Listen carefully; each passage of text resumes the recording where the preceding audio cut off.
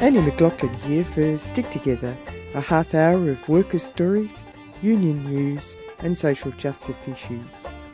We come to you from 3CR on the unceded lands of the Kulin Nation with respect to their elders, past, present and emerging. We are coming to you on your community radio station through the Community Radio Network. 2 years ago, a Senate inquiry into safety in the transport industry called for minimum standards to be set so that drivers and owners were not being forced to drive unsafe lengths of time because of cutthroat rates of pay and ridiculously short time frames for deliveries. A rally of convoy vehicles outside the Federal Parliament building in Canberra on Saturday was told that since that report was shelved by the previous Morrison government, 100 more transport drivers have been killed in pursuit of their jobs. The convoy of trucks in Canberra was mirrored in Melbourne, Brisbane, Adelaide, Perth, Darwin and Cairns. The rallies were designed to put pressure on all sides of politics to support minimum standard legislation which is due in Federal Parliament in the coming months. What is different about these rallies is that both drivers and owners have joined together as they fear the gig economy methods that are exploiting food delivery riders are set to infect the entire transport industry. We hear first TWU National Secretary Michael Kaine talking to 3CR's Priya Kujan about the particular brand of exploitation being experienced by food delivery drivers. And then we go to the press conference held in Canberra on Saturday to hear an outline of the issues for drivers in the broader transport industry. But first, some union news.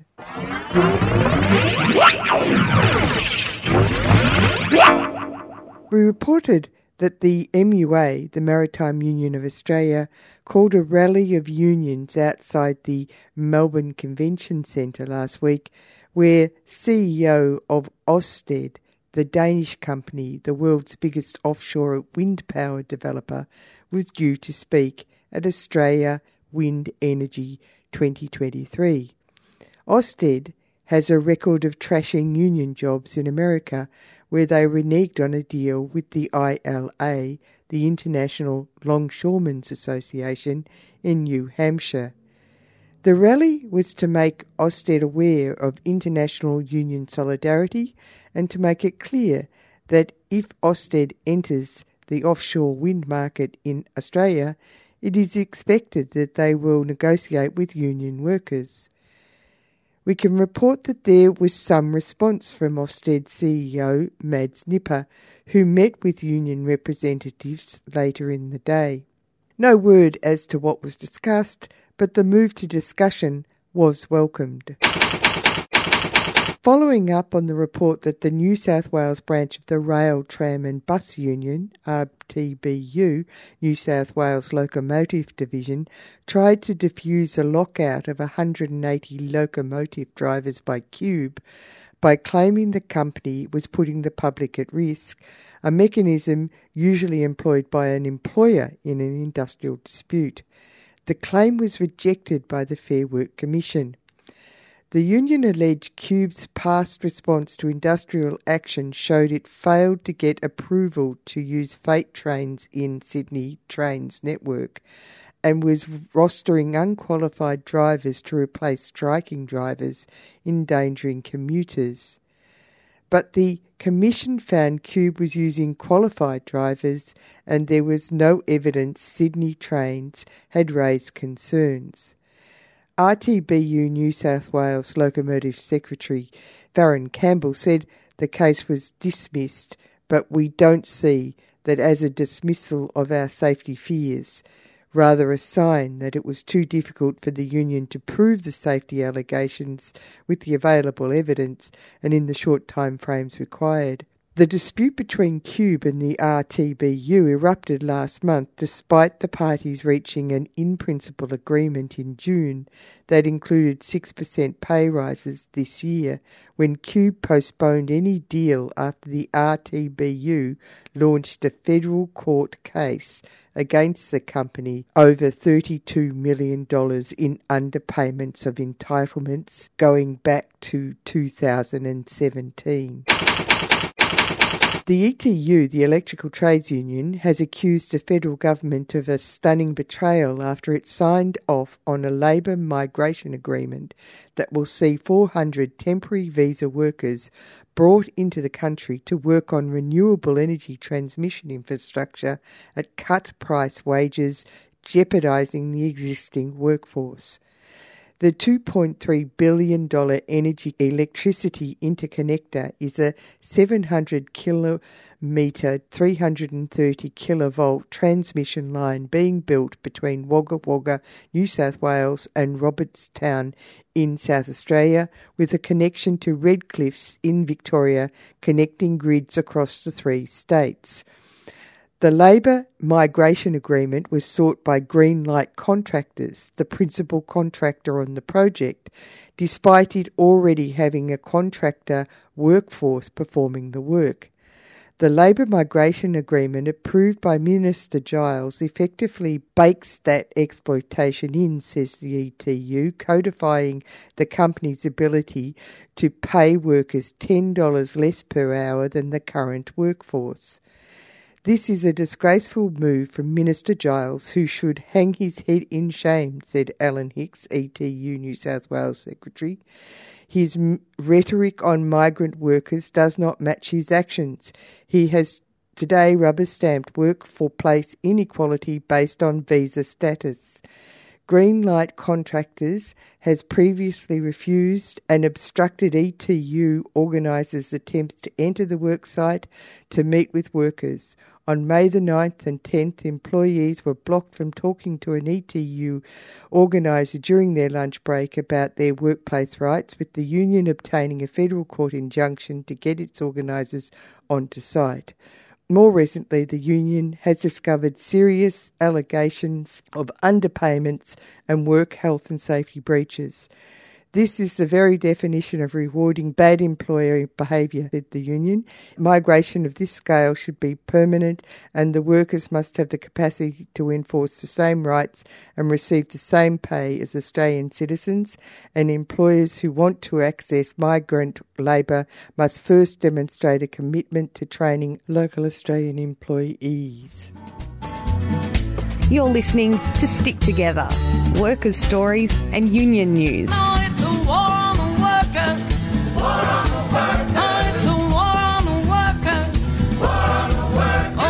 Broadcast around the country every week on the Community Radio Network.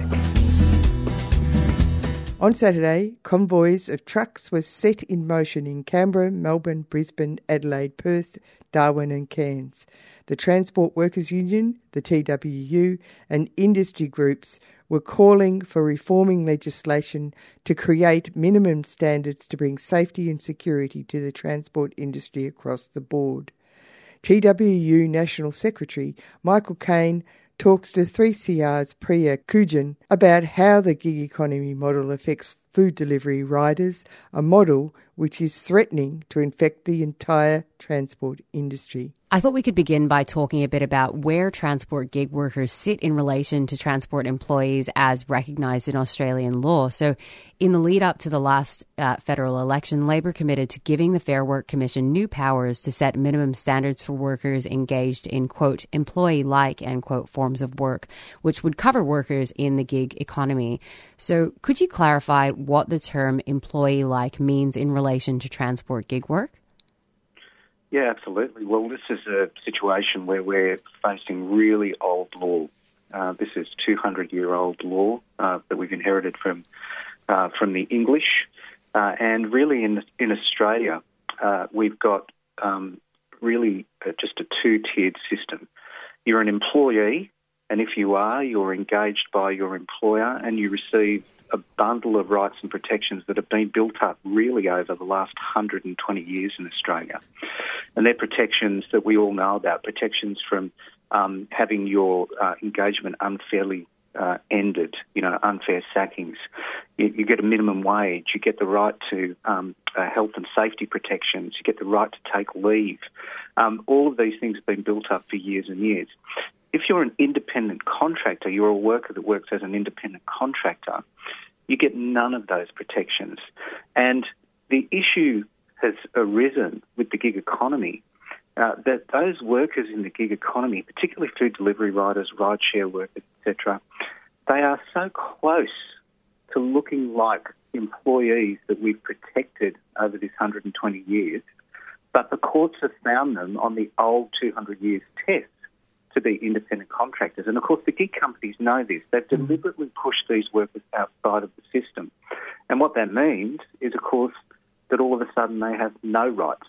So the employee-like proposal is to say, if as workers under our old laws you fall outside of the system, but you have all of the hallmarks of dependency that an employee might, or many of them, then you should get protections, and that's what the new system is designed to do. First thing to note about the report from Michael is it's the first non-company commissioned report of this size. So over 1,000 workers, not commissioned by a company. There's plenty of reports out there commissioned by Uber for their own purposes. So this is an independent report. And what it does is it busts this flexibility myth.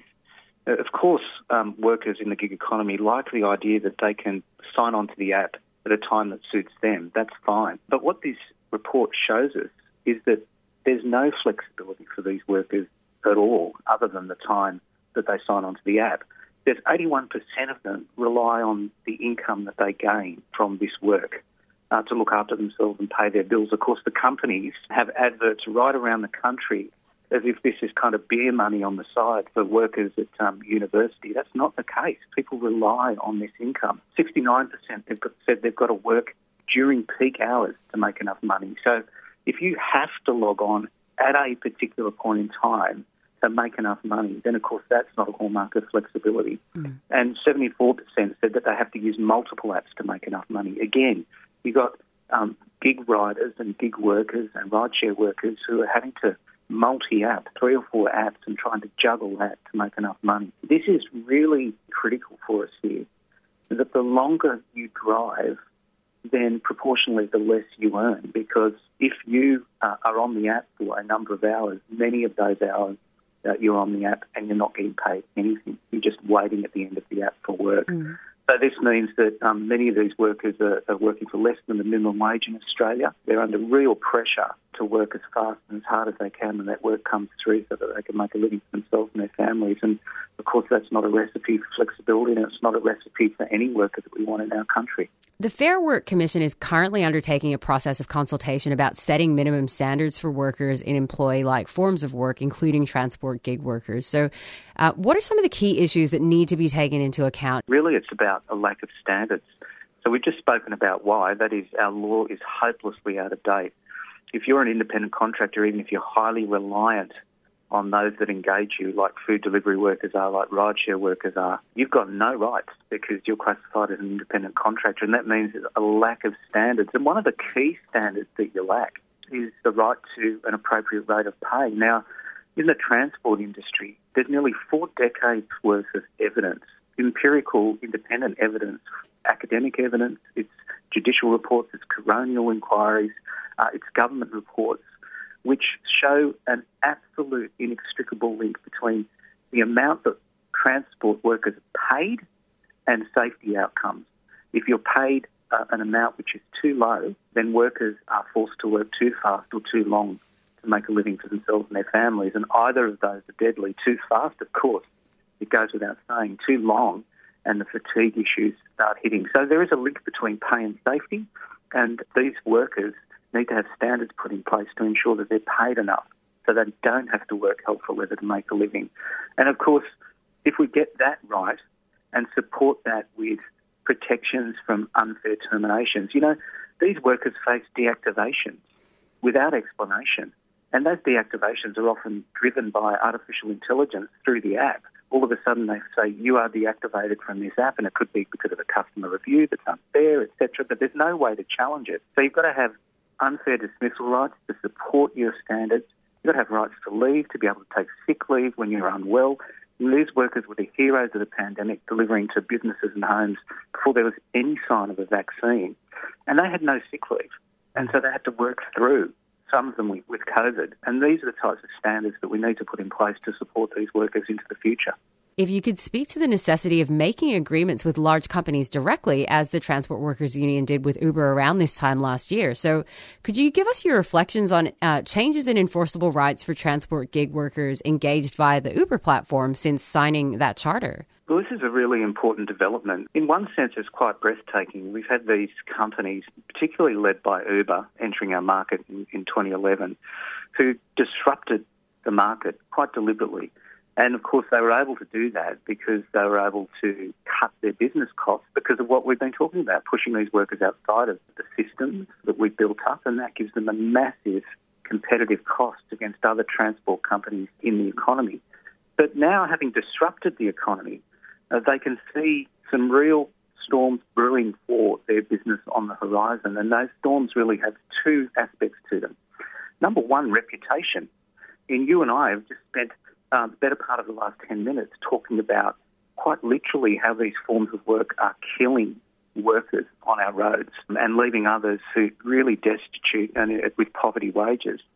That's a reputational risk that is really starting to bite in the community. And secondly, breathtakingly, these companies are now concerned about other competition coming to undermine them.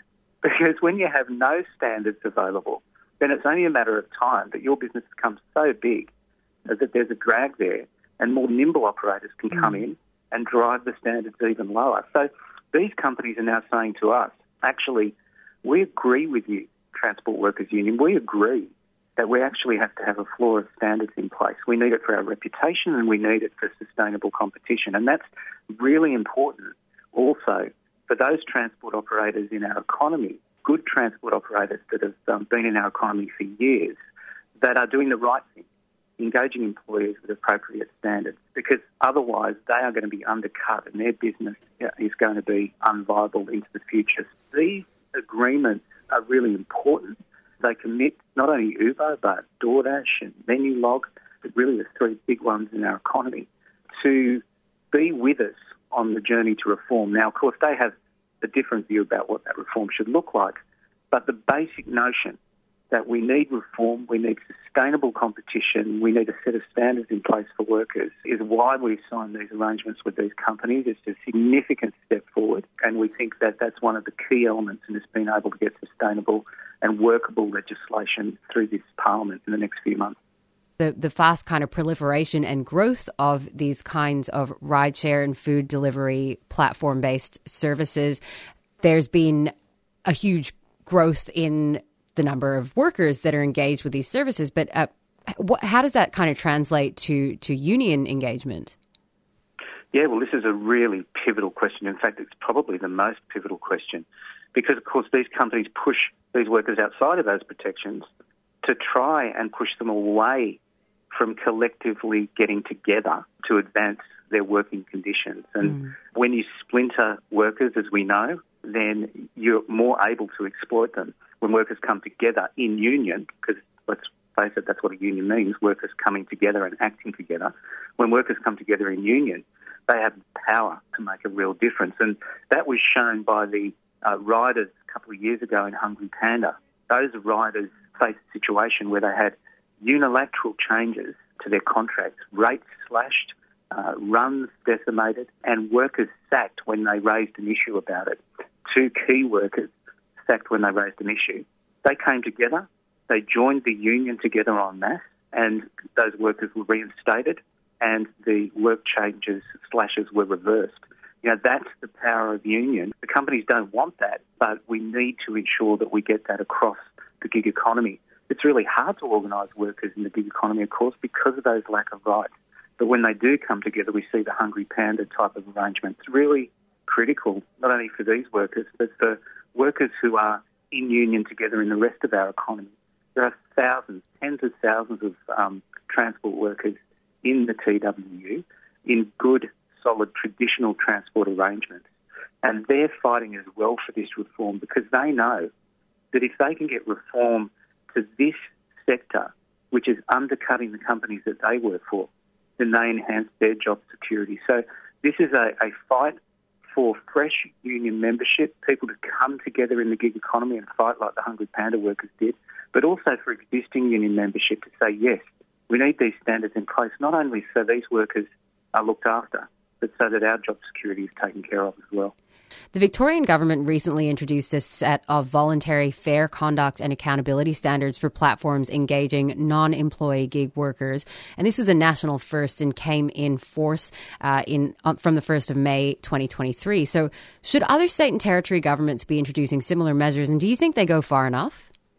Any provision that we can put in place at a state level which seeks to advance the interests of gig workers is important. But there are much better systems than the Victorian systems that already exist. In New South Wales, there's a long-standing system for transport workers, which the new Minns government has committed to amending to ensure that it better covers gig arrangements, and that will allow standards to be put in place for gig workers in New South Wales. In Queensland, there's a new set of laws that are sitting on the books.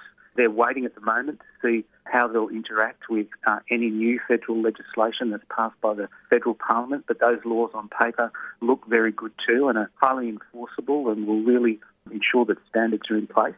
And there are other initiatives in place in Western Australia and starting to take place in South Australia as well. Now, it is critical that these laws at a state level are put in place because there are state differences and metropolitan differences that need to be taken into account, even when we have federal legislation, which we are really hopeful will occur before the end of the year. And of course, at the state level, there's the critical question of making sure that workers' compensation systems cover these workers. You know, when the worst happens and workers are injured or killed, then support is absolutely critical. And at the moment, there's no automatic right for gig workers in the gig systems, and not only in the workers' compensation systems. And not only that, gig companies are not required to contribute to workers' compensation systems, and that eventually will start to drag down those systems because they'll become financially unviable. So a critical role for the states to play, yes. Look, I think the key thing here is for everyone and listeners to remember that all we're doing here is fixing old, outdated laws. And it's such an urgent thing that needs to be done by the federal parliament. You know, workers pushed outside of the system. We've built up as a community for decades, deliberately pushed outside, even though they're highly reliant and look really very much like those workers that we need to protect. The results of not protecting them are workers that are dying on our roads, now 12 that have been reported since 2017. But we know that there's a massive underreporting issue here. We know that workers are attending emergency rooms in droves and are not being reported as workplace injuries. So, you know, this is vital for us. It's vital for people to stay alive, fundamental, for people not to be injured, but to be able to have recourse when that happens and to be able to lift the pressures that lead them to being placed in that forced work environment in the first place. If we want to build real flexibility for gig workers, real flexibility on the terms of workers, not on the terms of companies, then we need to put this reform in place so that we can build standards and lift the pressures that are on them at the moment. You're on Stick Together, workers' stories, union news and social justice issues. We now go to the press conference held in Canberra as part of the National Convoy event for reform on Saturday, to hear an outline of the issues for drivers in the broader transport industry. Let's hear from another gig worker, another great advocate for transport reform now, and that's Rosalina. Hello everyone, my name is Rosalina. I've been in passenger transport now for 7 years. I've been a gig worker and a small business owner. I've been in the transport industry for 7 years. I have witnessed with my own eyes the destruction and decline of the taxi industry, the limousine industry, and now the thousands of drivers now working below minimum wage in the rideshare industry. Since the introduction of the gig economy, working conditions are in decline. Drivers are being exploited. We need standards in place so all transport jobs do not become gig economy jobs. Gig economy jobs at the moment have no protections, no rights, and no minimum wage. Last week we heard of an Australian limousine company, Brunel, that operated in every state. It went into liquidation, owing $12 million. This company transported billionaires, but as independent contractors like me, I was one of them at one point, reported to be earning as little as $11 an hour. Driving businesses like Qantas, Emirates, Shangri-La, Four Seasons Hotels. These workers now this week have been contacting me. Some of them have been owed between $92,000 and $3,000 each, not knowing what to do. Independent contractors have no protections, no rights, and no minimum wage. The industry is being destroyed. Small and large business owners can no longer compete fairly in a gig economy. Strong evidence before us today shows the destruction which has been caused since Uber, the first foreign company to land on our shores. The gig economy needs enforceable standards urgently. I worked for Uber for a while, and I think the only time I made a decent wage was actually when it was illegal. Every transport worker in Australia deserves safe and fair working conditions. We don't want to continue seeing news headlines like this week's bashing of driver Jason King and the murder of Queensland driver Scott Cabrew, and the overworked driver I found dead behind the wheel of his vehicle with his engine still running. These drivers needed the safety of protections. May these drivers we've lost remain warriors. May our voices today be heard in unity and hope of change on the horizon. It's been great to see you all here today, and we look forward to these upcoming changes. Thank you for TW for giving me the opportunity today to have a voice. Thanks, Rosalina. Thank you. That's it for Stick Together this week. If you want to catch up with the show, the podcast is available at 3cr.org.au or at your favourite podcast site. You can contact the producers of the show at sticktogether3cr@gmail.com. My name's Annie McLaughlin. Remember, wherever you are, whatever you do, there is a union for you. And until next time, stick together.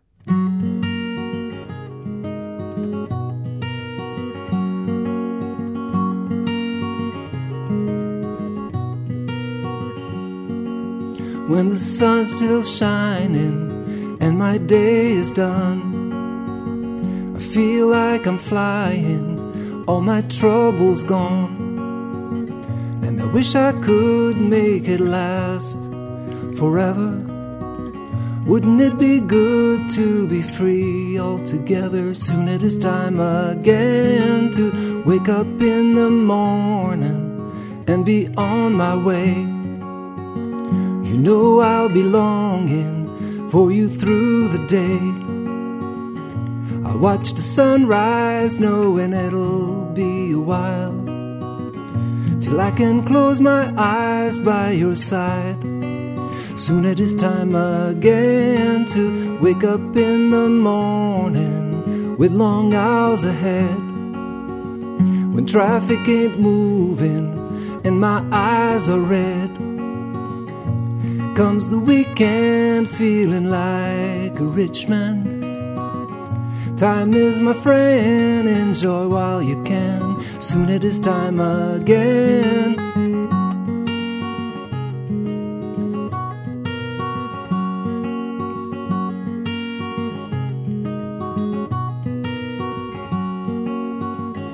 I watch the sunrise knowing it'll be a while till I can close my eyes by your side. Soon it is time again to wake up in the morning when old Monday's here. I wish it were storming, but the skies are clear.